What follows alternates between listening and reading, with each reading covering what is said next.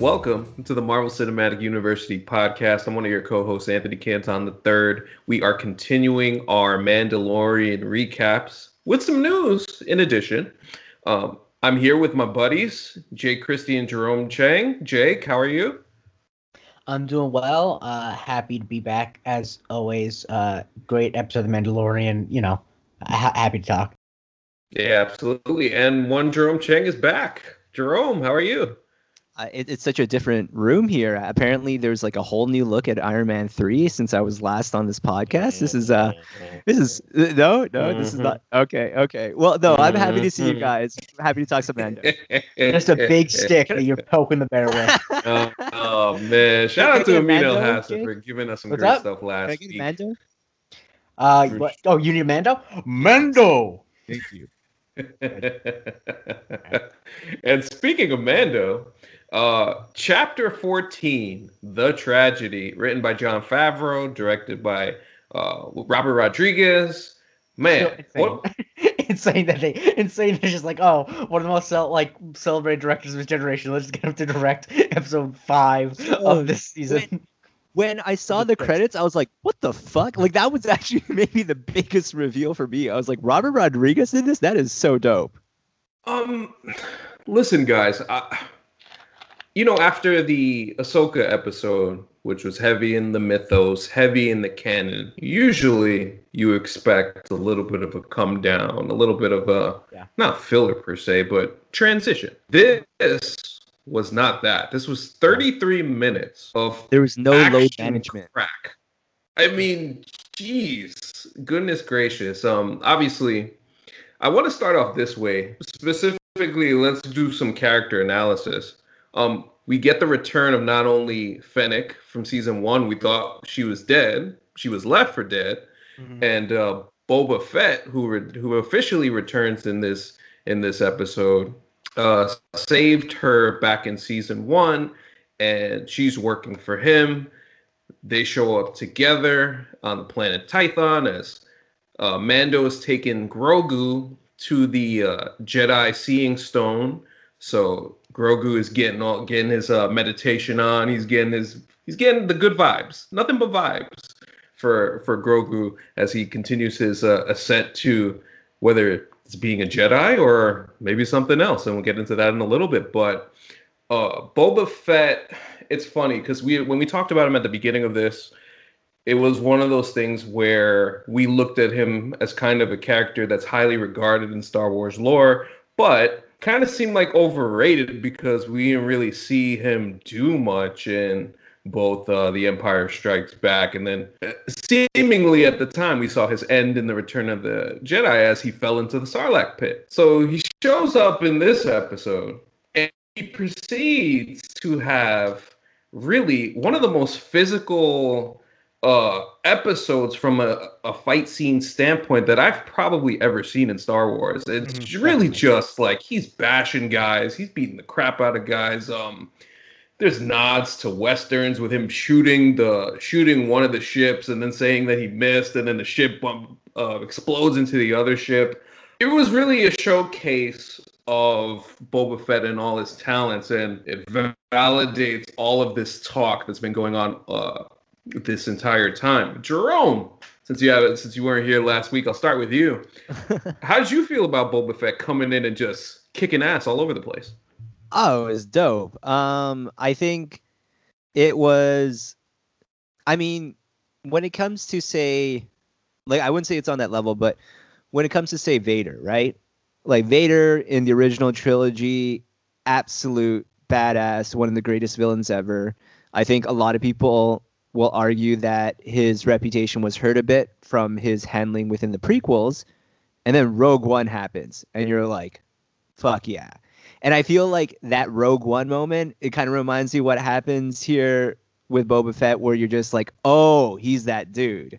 And no, it was super cool. I love the build up to the suit itself. You just see him without anything, to your point, using a club. I thought the coolest hand weapons in this galaxy were going to be lightsabers, but apparently just give me giant mallets and clubs to knock people out. I think that is the new direction that we should go with Star Wars in general right now, just smacking heads all over the place. But then we get, like you said, Thanksgiving Boba Fett showing up.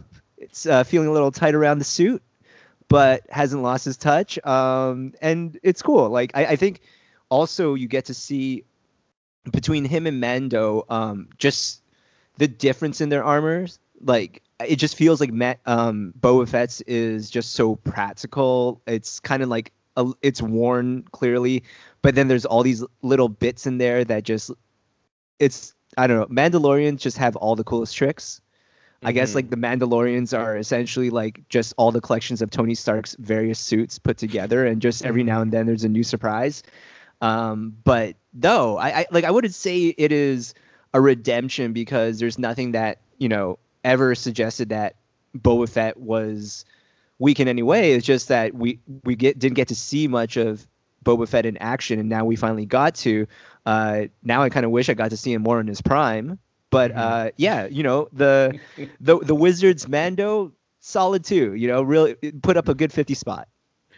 Shout out to Wash Boba Fett. We got a lot of Wash characters showing up. It fits right in my demo. Just fits right in my demo. That's honestly, that's where his energy is, man. But he was the thing to it, and it's really something that's great about this series is that not only was the fighting style nothing you've seen in Star Wars, like the weapon, but it was just shot in a way that you've never seen in Star Wars. It was shot in a kinetic, like almost like there was no blood and gore because obviously it's on Disney Plus, but it was shot in a way that like super bloody movies are shot. You know what I mean? Where like the camera's almost like is basically tracking the weapon, and like it felt like a hardcore action movie. In a way that like you, even if like obviously what Boba Fett was doing is he's beating the shit out of these guys and it was cool, but like it felt so engaging and engrossing, like that you felt so in it that like you after like the first swing of the club, you got why he was so special, because it just felt different. It didn't feel like regular hand-to-hand combat. And yeah, I mean, also I think that what I realized when I was watching this is that when obviously it's great because I know I've talked about this before, that they obviously can't get the guy who played Boba Fett initially in the original trilogy because he's like 80, but they got Tamora Morrison who played Jango Fett, and I don't know if they did it on purpose, but they cast him. I think they must have cast him because they knew he'd wear a mask a lot, but he's got one of the coolest voices in the history of film. Yeah, like his voice is fucking awesome. And I know that well because he's the voice of the Republic in the Star Wars Battlefront games. So like, even if the news is we lost the command post, it sounds awesome, I mean, he's existed in the Clone Wars cartoons. Like he's gotten to have that presence anyway throughout. And then of course, like he did, he was in Attack of Clones, but most of the time in the Jango Fett armor. But yeah, I love what you're saying, Jake, there. Just like last bit before going to AC, I just love him clubbing people. Like he just had that serious, like, yes, the washed body, like serious dad bod, but like just that old man strength. You know that one, like if you just you hit the rec center and you're just like, oh, okay, easy money. I'm just gonna drive by him, and then he knocks you on your ass while you're getting into the paint, like that. Yeah, exactly. That, and then on the other side, he doesn't put up a single shot that doesn't bank off the backboard. Just nothing. Right. Exactly. Like pure bank shots. Hey, sorry, young blood. I don't need to use these fancy moves. Like every time you saw Mando doing anything, he just like come in like, let me tell you something right here. Yo, shout out to the stormtroopers, because it's just fun to watch them all just run into getting their asses kicked and getting killed. It's just great. Yeah, just so much. Nah, he was really taking bad in practice. I remember he hit one of them in the head so hard that you could see like the helmet crack and stuff. That was so cool. I was just like, but like also like how messed up is that person? Like that's a dead ass stormtrooper. Jesus. Yeah, and also he's lucky that they started recruiting again, because imagine how kind of emotionally scarring it would be to kill a bunch of stormtroopers and realize, like, all these all your clones. Like yeah. Thank God that they're not recruits again. But no, yeah, with the bit where you see like the bits of the mask that fly up, it's like that's what I was talking about with gore, because like obviously Star Wars has no real gore, and it's because And that's, I think, one of the main reasons that they have like stormtroopers is because they can have a lot of violence without breaking things. But this was the first time where you ever really considered how much violence there was. There's Because no two usually, ways like, about it. Yeah, because usually there's a laser and the laser hits the person and they fall down, or it's like a lightsaber and it like is a clean cut. But this is like, oh, this person just got like fucked up. Like, yeah, Right. it's like concussion protocol. You would see that, and normally when they get hit, you might hear like a like they're not saying anything after that. They dead. Oh, it's a wrap. They dead. It's such a wrap. Yeah, he was absolutely amazing, and we'll get into more of him later. But I think another central storyline, obviously, we point to Mando and Grogu. I thought one of the most interesting things, as in the beginning of the episode, Mando's explaining to Grogu like, hey, we're gonna do this for you, and then hopefully a Jedi will see you and stuff like that. Obviously, he sounds resigned to the fate that they're going to separate and the split is coming. And then now they're starting to tease it a little bit more. But I really loved how Pedro Pascal played the almost like he's starting to feel like, I know I have to do this, but I don't really want to do this. I actually disagree with you that I don't think that he's resigned to it. I think that he's doing something, which I think that a lot of times when people criticize movies and TV, they don't realize that this is what's going on. Although I think it's pretty clear. Like, he's not saying any of this to Grogu, because like Grogu barely understands English. He's saying this to himself. Like, he is saying because he needs to tell himself that. Because he needs to say like he needs to like say out loud like we're gonna drop you off because he is having trouble. Fair. He's giving himself his own pep talk. Exactly. Yeah. It's like he needs to hear it because Grogu, Grogu's gonna be upset when he leaves, but like there's no amount of talking to Grogu that Mando can do to make him happy. If you place Grogu next to anything edible, I'm not sure that he's gonna realize that Mando was gone. That's true, actually. Yeah. So there's now more of a give and take on the other side, even though the obvious attachment from Grogu to Mando. And so it was pretty cool to see Grogu at the Seeing Stone, all vibes, nothing but vibes, as he's meditating and really probably gaining his powers, as we see later in the episode. That's what they don't tell you, by the way, that the midichlorian blood test is the original vibe check. There it is. There it is, right there. And yeah, I was bringing up this theory last week after I saw the episode, and as we get to the end there, Moff Gideon obviously plays such a huge part in not only destroying the Razor's Crest, but sending some of the Dark Troopers to get Grogu. And man, let me tell you, that scene was really fun when Moff Gideon walks in and Grogu is throwing around stormtroopers like they're nothing, and just the little taunting. Giancarlo Esposito, again, just a masterful performance in that particular role. And it feels like, to me at least, that there's gonna be a point, and maybe they don't do it, but I feel like there's a decent chance it's possible that Grogu may be going to the dark side. There's just so many elements that the show has already teased. I mentioned last week about Force choking Cara Dune in season 1, and seeing the Force powers in kind of like a dark side element that he was using against the stormtroopers. What do you guys think about the potential of a Grogu turning to the dark side? Now, I know with all the merch and all I saw a Chia Pet Grogu commercial today. Yeah. It's just so much that they're making money off of. But man, I would find that story really compelling if that happened. Jake, what do you think about a potential? Maybe if he. Yeah, no. I'm with you. I think that I don't think he's going to end up on the dark side, and I really don't want him to, because I think that's like that's just kind of like a subversion for subversion's sake. At a certain point, like you actually want your heroes to win, and if the only reason you think it's a good idea for the heroes to lose is subversion, then you're writing too hard.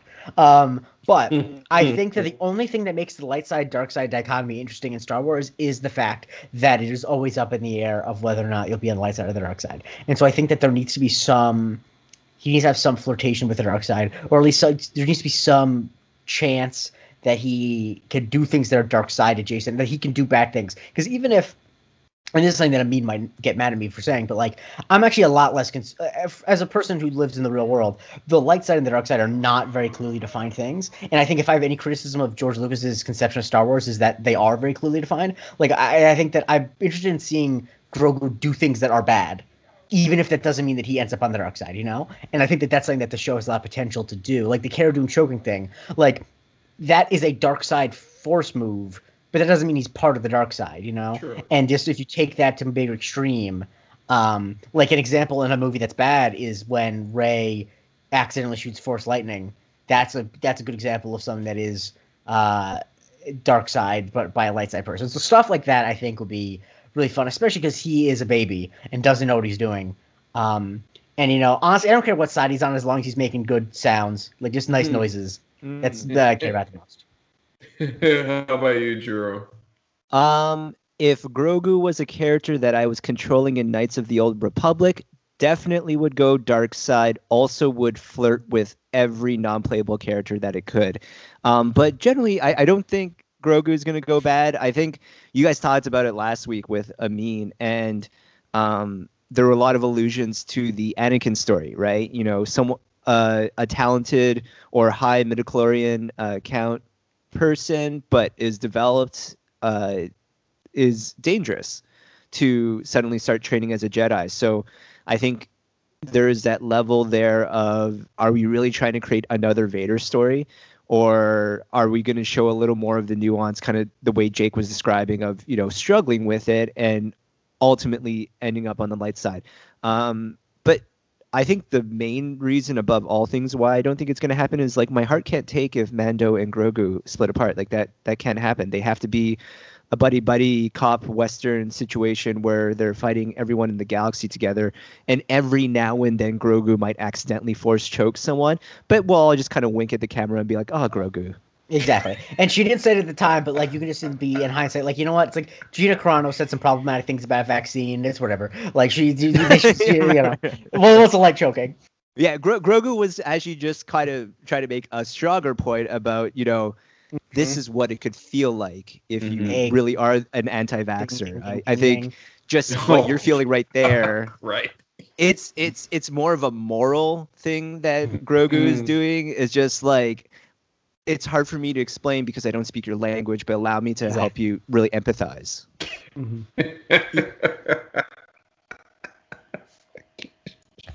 Oh my goodness, I love you guys. You're the best.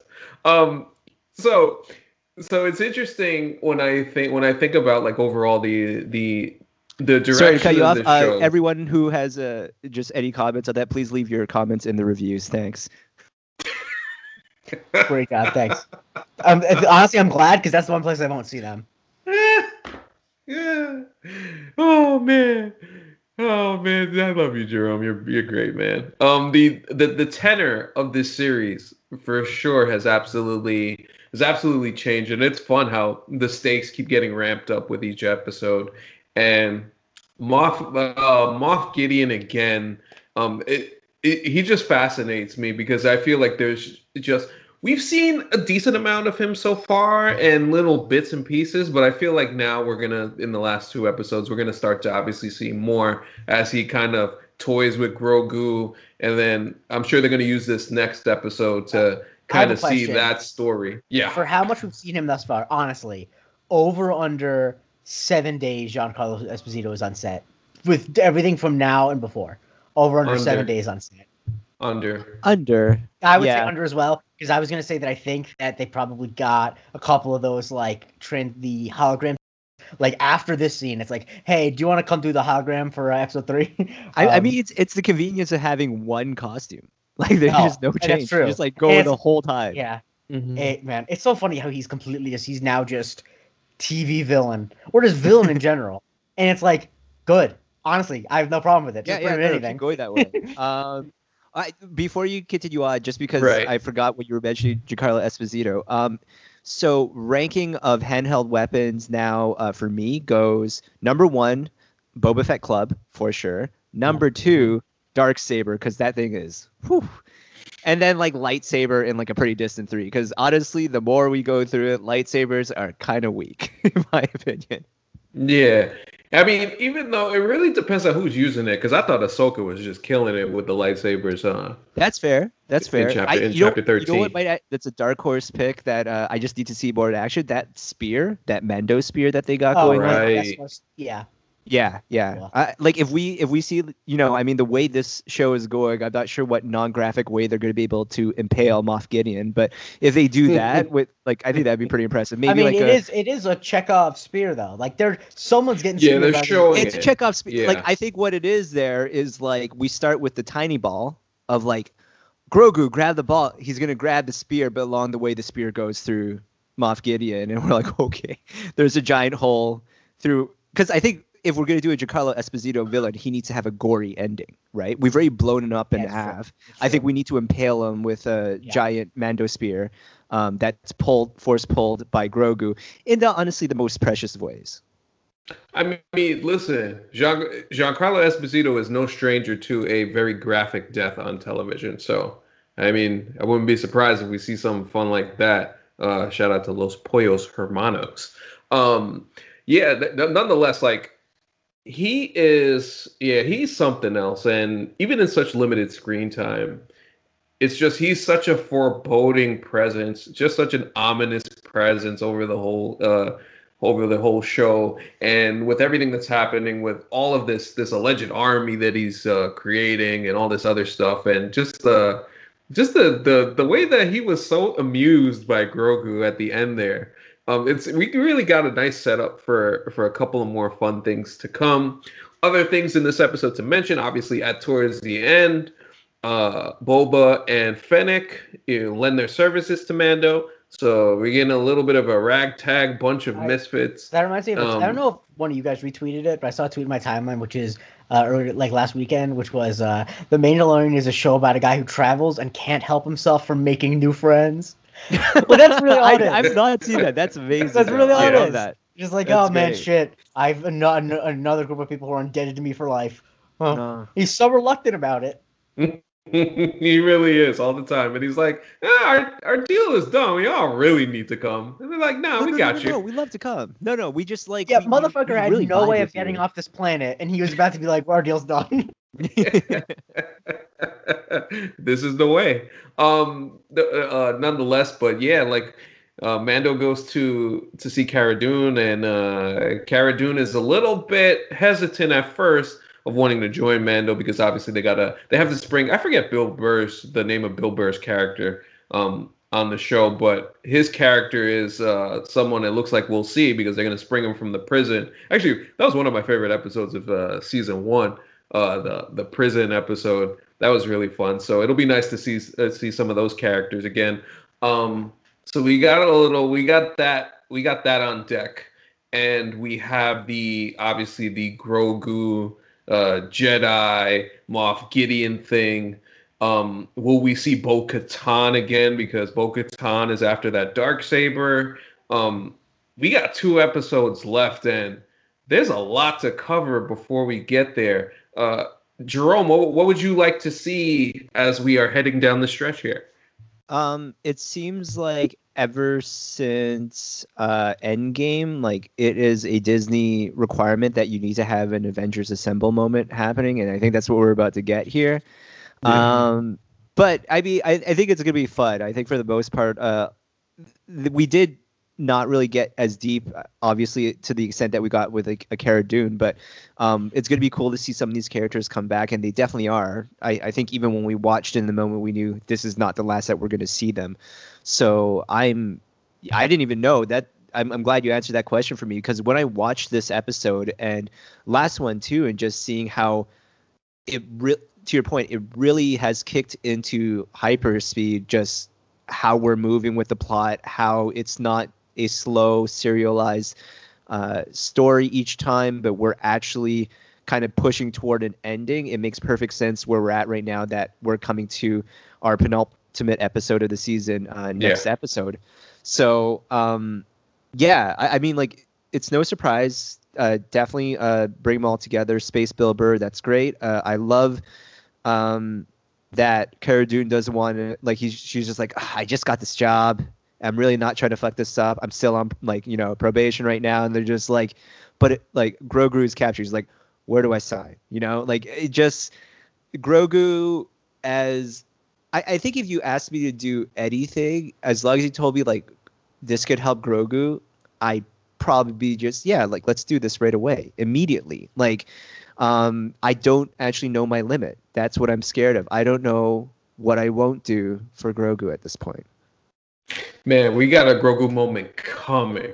It's definitely coming. It's right. That last episode, we're gonna see something for sure. Jake, how about you as we head down the stretch? Yeah, I think I want to have a clear idea. I don't need to know everything, but what the purpose of why Moff Gideon wants Grogu. Specifically, I am suspecting, based on the way that Moff Gideon was talking to him and how Dr. Pershing had talked about him earlier, I suspect they might have different goals in mind.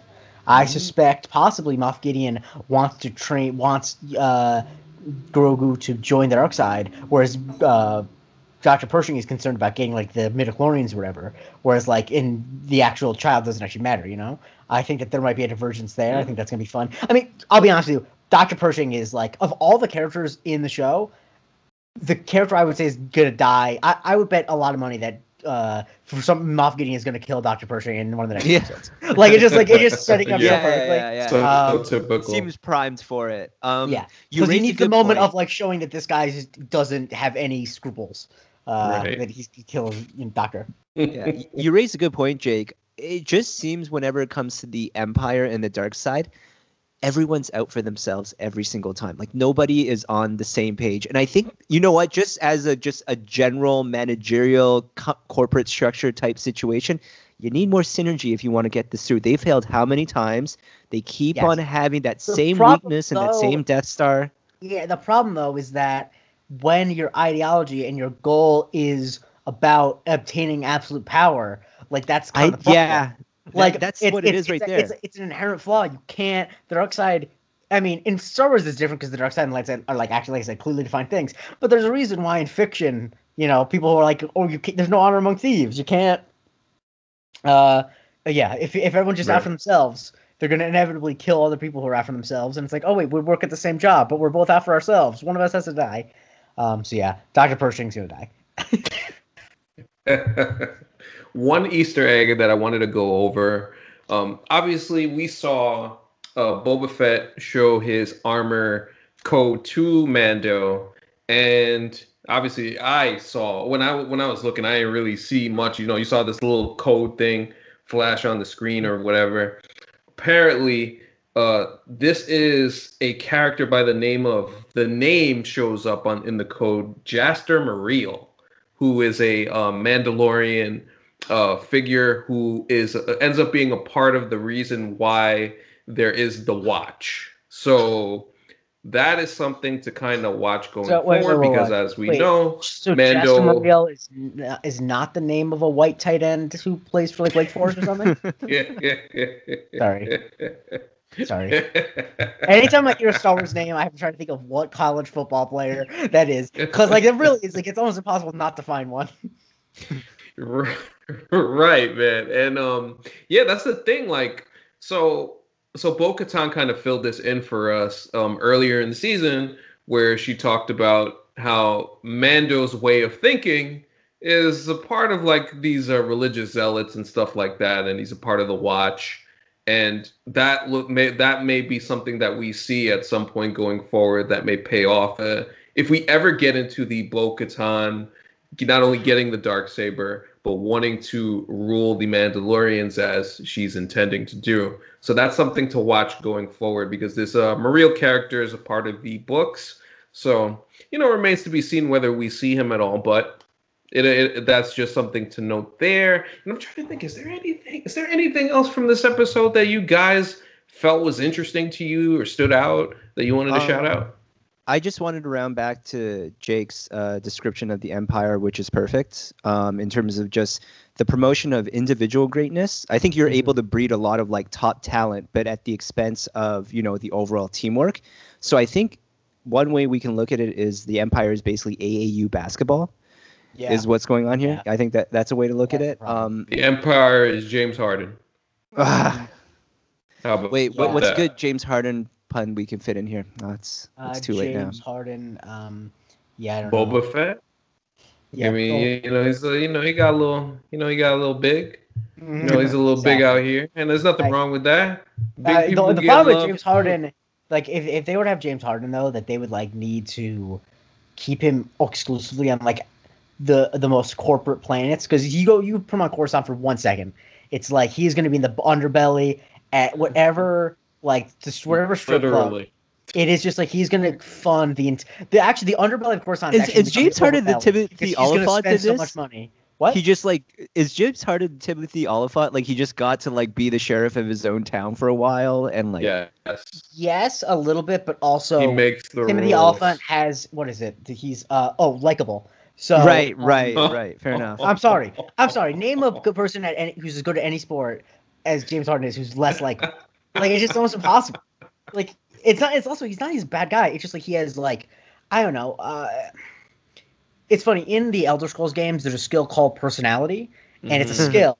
And I imagine that like James Harden is a 0, so it's like I don't get why He's pretty fun in those Foot Locker commercials. I'll give him that. I'm sorry. I'm sorry. I can't criticize his basketball game. It's just like there's nothing I hate more, honestly, because I'm someone who didn't really play sports growing up. The thing I like about sports is like the personality and the narrative. And when there's honestly James Harden and Paul George are the most exemplar of like you're just the most boring. Like I just have no interest in learning about you as people. Anyway, I just had to get that off my chest. I don't. For their level of talent, I see what you mean there. But once again, we have derailed the conversation. Great episode of The Mandalorian is what I'll say. Man. Yeah, great episode. Fantastic. I can't wait for what's coming up next, and I think it's actually a benefit that they started really speeding up and ramping up things over the last 2 episodes, because I think we have really set the stage for 2 quality. Maybe they can slow it down just a bit, and just I feel. Yeah, we're going to definitely be left with some sort of cliffhanger going into the finale. But it feels like this will be kind of like a 2-parter, really big closeout. I'm wondering how long these are going to be, just because obviously it's unpredictable with the lengths of the episodes. I'm hoping for one of these we're getting close to an hour. I know season finale last year was close to 50 minutes. Right. I think we may get something along those lines. There was the Ahsoka episode was 47 minutes. So, Right. We'll see. But listen, the efficiency in this one was off the charts. They hit the notes, they got done what they needed to get done, and they got out of there, and we're ready for the final. And it's a credit to episodes. how they set it up at the beginning of the season, that they allow themselves to kind of knock everything down here, right? Yeah. Yeah. It doesn't feel like anything was too jarring. Nothing came out of nowhere. So it is a credit to the world building. And I think it's a very interesting choice to leave it very ambiguous as to what's happening with Grogu on the stone. Because, clearly he's going through something, but I think that they could have... I think the reason they're able to be so streamlined is because he's kind of just doing that in the background the whole time, and they're able to focus on what Mando and Boba and Fennec are doing. And we're going to learn later, I assume, what happened there. But it's not about, there's no big... I was kind of worried there'd be a big exposition scene where, he talks to a Jedi and gets, a down... It's no, none of that stuff. Because the show's from Mando's perspective, so... Yeah. But we'll find out what happened with Grogu when Mando finds out. You actually raised a good point. I forgot to bring that one up because I was curious what you guys thought. Because when I watched the scene of Mando constantly trying to run through the force field or whatever, the energy shield, not shield, but that energy force that was around Grogu, and just yelling I need to protect you. I think he's fine. I mean, up until the point that it was all gone, you couldn't at that point, I think just go shoot the other things, because no one's getting through that, it seems like. Yeah, also, do you not know what a force field looks like? That's the thing. Whenever someone tries to run through a force field and it's force fields aren't real in this world. But if I saw a force field, I'm I can't get through there. Right. Yeah, he did. Yeah, he did have the little bit of the blunt, I'm just gonna be ignorant, and I think I could get through this thing, even after the first time where he just got thrown 10 feet back. The first one was okay, but then he's just I'm just gonna try harder. What? Right. Yeah, that didn't work out. We'll see if things work out better for Mando next time. And guys, we have news. We have plenty of news. We'll get to the bigger item in a second, but actually, I feel like this is a big item too. A couple weeks back, Jake and I discussed what was happening with Wonder Woman coming out on HBO Max on Christmas, and we got the announcement the other day from Warner Brothers that in conjunction with HBO Max, they will be releasing their entire film slate in 2021. So we're talking about Godzilla versus Kong. We're talking about The Suicide Squad. We're talking about Dune. Just titles like that. And this is the first sign due to the pandemic that theaters and movie studios have decided to be like, we got to do something here. There's only so many delays. Just movie studios. Theaters did not say shit about that. Oh, theaters, true. True, theaters are like, no. Yeah. Theaters would love. I mean, obviously, theaters would love to have their stuff in theaters for people to see. But right now, people just not going. Like, that's just the important thing to note, though, is they are going to be in theaters. It's just that they made it that they're going to come out the same day, which obviously no one's going to see it in theaters. But that's how, I think there's some legal issues that they need to put them in theaters because they probably have contracts that say it needs to play in theaters for a certain amount of time. Right, and they'll be on HBO Max for 30 days after their release, and most people are happy about that because especially us. As people who view a lot of different types of content, not just Marvel. We'll see what happens with Disney's investor meeting on Thursday. We may get some announcement of not only new projects, but what they may decide to do with their streaming service now that we see this from Warner Brothers. But not everybody's happy about this situation. One, Christopher Nolan, who obviously is the director of Tenet, which he really, really, really, really, really pushed to get into movie theaters, and it didn't do so well. No. And he had a lot of choice words for HBO Max and Warner Brothers, and I'm gonna just throw it to Jake. So I want to say that first and foremost, I just want to say I actually am not happy about the HBO Max decision because I'm happy to be able to see those movies, but ultimately, I would much rather not see those movies in 2021 and movie theaters still be around and doing well. Obviously, movie theaters are not going to be you can't put the toothpaste back in the tube. They're going to keep failing slowly. But I like movie theaters, and I'm genuinely worried about what happens when movies never go into theaters, because then what becomes the difference between movies and TV, or will there ever actually be will everything be either a superhero movie or a miniseries? It's I don't want to happen, but that's kind of feels like the fear. If everything goes on streaming, then why would you ever make a movie when you can just make The Queen's Gambit, But anyway, Chris Nolan said a lot of things that I agree with almost wholeheartedly. So let me first say that I agree with him when he talks about how it really is a shitty thing to do to filmmakers where you just announce without telling them that the movies that they made are not going to go into theaters, and I also think that he's also kind of right, too, that – and this is also why I'm dubious that Disney's going to make any big decisions. Once again, they might. I might be an idiot. The egg might be on my face in 2 days, and that's fine. Because AT&T bought Warner Brothers, and it's clear that they want to move everything into HBO Max. They want everything to be streaming because they're AT&T and they're an internet company. And so I think that is – it's important to keep in mind that that's part of their calculus, that if it's the same amount of dollars and some of them come from streaming and some come from movie theater, they would rather make that money in streaming because they're going to be making more money because a third of the people who watch are going to be using AT&T. So there's that. But I also think that I think Chris Nolan is right when he says that there's just no way that they're making a bet basically that in 6 or 7 years they'll have a big enough subscriber base and they'll be able to raise the prices enough where they'll make a profit. Because the thing is, even if HBO Max doubles in size and amount of subscribers, they're still not going to be making as much money as they make if they put these in theaters. They just can't be, because it's one person, is paying $12 a month for HBO Max, whereas one person would pay $20 in a theater, plus they couldn't see it multiple times, yada, yada, yada. So I think that it feels like a very rash decision, and I don't really like it. But the more important thing for me is anyone in the world, any 7 billion people in the world can say this. Christopher Nolan needs to shut the fuck up. He really just needs to stop, because it was incredibly how callous he was with Tenet about wanting it to be in theaters. We're like, I get he didn't want to go on HBO Max. Fine, push it back a year. But he was like, well, it's safe to go into theaters. You can go into theaters and watch Tenet. It needs to be enjoyed in a big theater experience. But dude, I don't care. I love your movies, man. I love Chris Nolan movies. It's just like I just don't understand.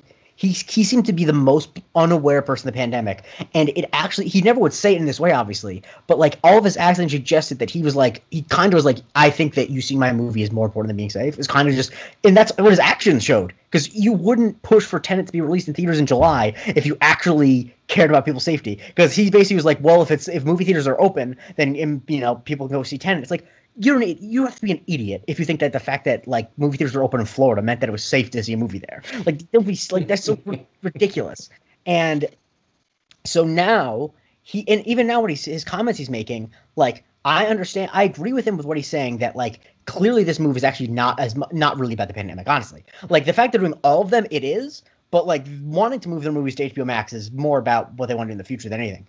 But I think that that his inability, and so many people who are on his side, their inability to realize, like, yes, but on the other hand, like, the choice can't be, because basically Chris Nolan is saying that either they put it on HBO Max or they don't put it on HBO Max and then release it. It's like, no. The choice has to be you hold it until theaters are open again and safe, or put it on HBO Max. Because even though I love movie theaters and I don't want these to go to HBO Max, if you're telling me that, for example, the Suicide Squad has to come out on like May 10th or whatever, and it either can come out on HBO Max only, on HBO Max in the theaters, or just theaters.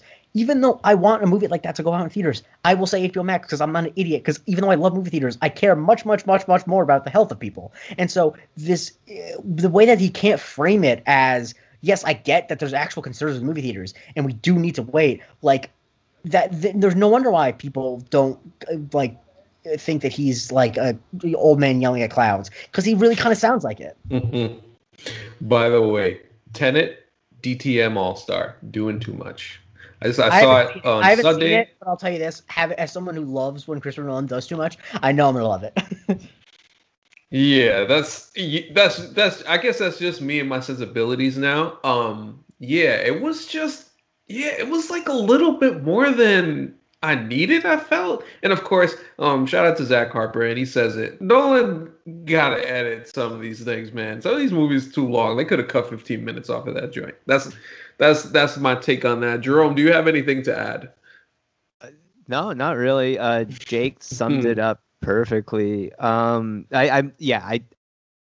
well informed. I more or less just got the news right here as to what's going on. Ultimately, in my mind, and this is coming from a person who has seen his work get directly affected by this pandemic, working in sports, like, health comes first. I mean, it's been consistently for almost a year now the toughest pill to swallow, but we still have to continue doing it until we're all safe. Right. Absolutely. So, finally, we have arrived at the news of the evening in the Marvel Universe. So, Spider-Man 3, we've kind of been talking about being like, it seems like they're hinting at some Spider-Verse things. We get Jamie Foxx, and we heard about Alfred Molina a couple of weeks ago, and Doctor Strange showing up. So there's all this stuff about Spider-Verse, and we're saying, maybe it'll happen. So we got the announcement today that it's official that Alfred Molina is not only joining the cast. We also got info that everybody from the entire freaking Spider-Man universe apparently is going to be in this movie, which is just like, what? We're talking about Kirsten Dunst. We're talking about Emma Stone, Andrew Garfield, Tobey Maguire. Guys, what is happening? Jerome? Okay. First, AC might secretly be a Marvel exec, because it sounds like they're just kind of writing his story for him. I don't think I'm capable of feeling AC's amount of joy, but I think he has so much joy about it that it has like just come to my end virtually that I feel equally excited. The irony that this is our third Spider-Man, and the last one, a lot of people were worried about 2 villains. We can't do anything with 2 villains. Uh-huh. And it was actually true. It was pretty poorly Also, held together. there were 3 villains. Thank you very much. Fair enough. No, I'm kidding. But so like, I just, you know, when they said that the like Avengers Infinity War was gonna be the most ambitious crossover? Ambitious crossover ever. This might be even crazier. Like, yeah. I don't understand at all how this is going to work outside of like one situation where, you know, Tom Holland walks into a room and everyone's just like, hey, and then like that's it, and he just gets to go on from there. But it's an absurd thought. I think the thing that kind of goes around, which would either give me more confidence or make me a little worried about it, is because it's Spider-Man and because it is a collaborative effort between Sony and Marvel. I just don't know how much of this is like the studio. Mm-hmm. And if that's the case, like that's where it could get worrying, because that's essentially what happened with the last Spider-Man 3. Mm-hmm. I mean, to date, there has been no reason why we shouldn't trust the MCU and Marvel. So I'm going to go in very hopeful and excited about it. And I think for me, it's just going to be an enjoyable experience to just see everyone, apparently. Yeah. But everyone and their mama. It's ridiculous. So like on those fronts, yeah, I'm excited to see it. I just cannot fathom how exactly that's gonna like work out. I think Josiah in the background there is a great, like, that's what goes through my head every time I see a new tweet. I'm just like, what? Like, I just can't understand how this is going to happen. Go ahead, Jay. I've been thinking, because I think you touched on the answer of how they're going to do it is, I think that it's not going to be as simple as like cameos, but I think that the parts are going to be smaller than people think. Like, I think that it's kind of still work like, oh man, how are they going to fit all these characters? It's like Doc Ock is not going to have 25 minutes of screen time. Like, it's right. But I think the reason why I trust them to do it well is because this clearly is not just Sony's decision, because what is one of the movies that's slated ahead of the new Spider-Man movie? That's right, Doctor Strange and the Multiverse of Madness. So the multiverse is being introduced in another movie, you know? So clearly this is all part of the plan. And honestly, you know what's something I'm wondering too, is I wonder how much they get Alfred Molina and Kirsten Dunst back, you know, because who directed that trilogy of Spider-Man movies? Sam Raimi, who is directing, what is that? Doctor Strange and the Multiverse of Madness. You know, just it's all. I think that there's some good stuff coming together, and I appreciate the ambition that they're having, because it's kind of like how I feel in a lot of ways, especially with movies, is like when you're at the top of the heap, which the MCU movies are in terms of success, you're, in my opinion, doing yourself a disservice if you don't take swings that other people can't take. You mentioned, and it's like, what's the point? Yeah, what's the point of being the most successful movie franchise if you're not going to have heat checks all the time? And there's a heat check, and I hope it works out for them. And if it doesn't, I trust them well enough to know the movie's not going to be bad. So like, that's the worst thing that could happen. I mean, we can't have it right now because obviously we're in a pandemic.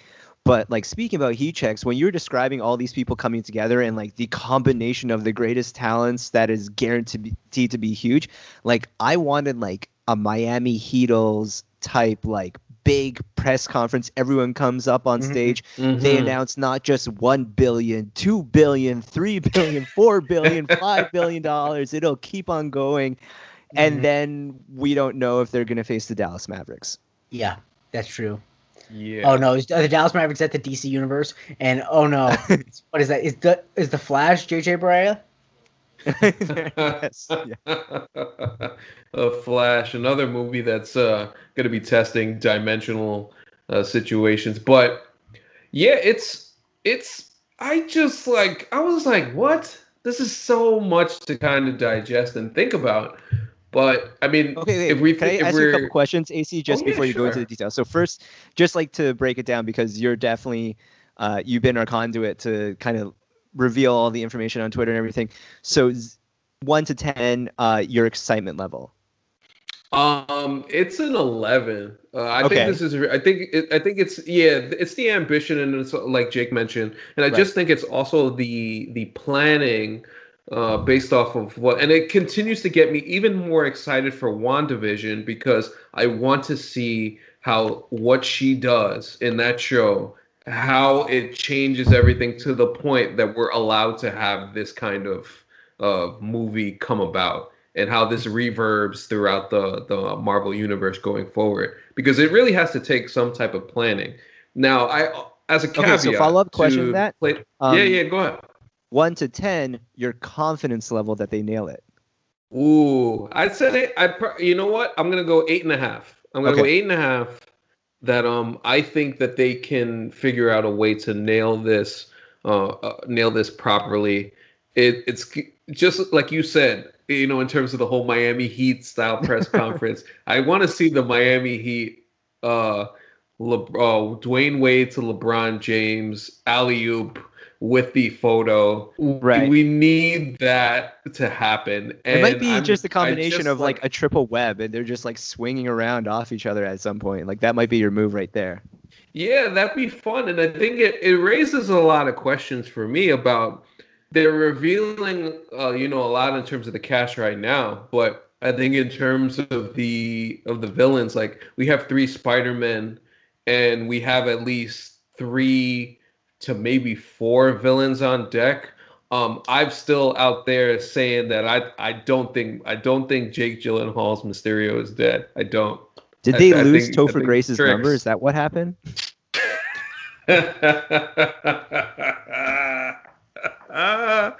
Oh man. One day we do have to do the other Spider-Man 3 Oh, just new phone. for Sorry, laughing Joe, sake. for you didn't. We lost our contacts a few years ago. We put on Facebook to everyone who has our number to text us. I guess you must not have saw. Sorry, Joe. Oh man. That Eddie Brock was a little rough to say the least. But yeah, man, like I just feel like we're going to get something that we've obviously never seen before, but is going to be something incredibly special. It's pretty clear that they have had this plan and idea in their minds for a while, as opposed to more than the whole studio thing that was mentioned before. It seems like they were always looking to just go source material, source material. That's been kind of Kevin Feige's goal in this next phase. Now, to be fair, I thought Dave Dufour, friend of the show, brought up a fair point. Far From Home ended to me in such a wonderful way. It was obviously such a good Right. movie, but it ended Yeah. so perfectly. So, in terms of the small contained stories that we saw with Spider-Man in the first two in the MCU, this is just a different type of thing. So to kind of explain away, now maybe this explains away the whole identity thing. That's something that it'll be interesting to see going forward. But I would have liked to see, and maybe we still will, I don't know.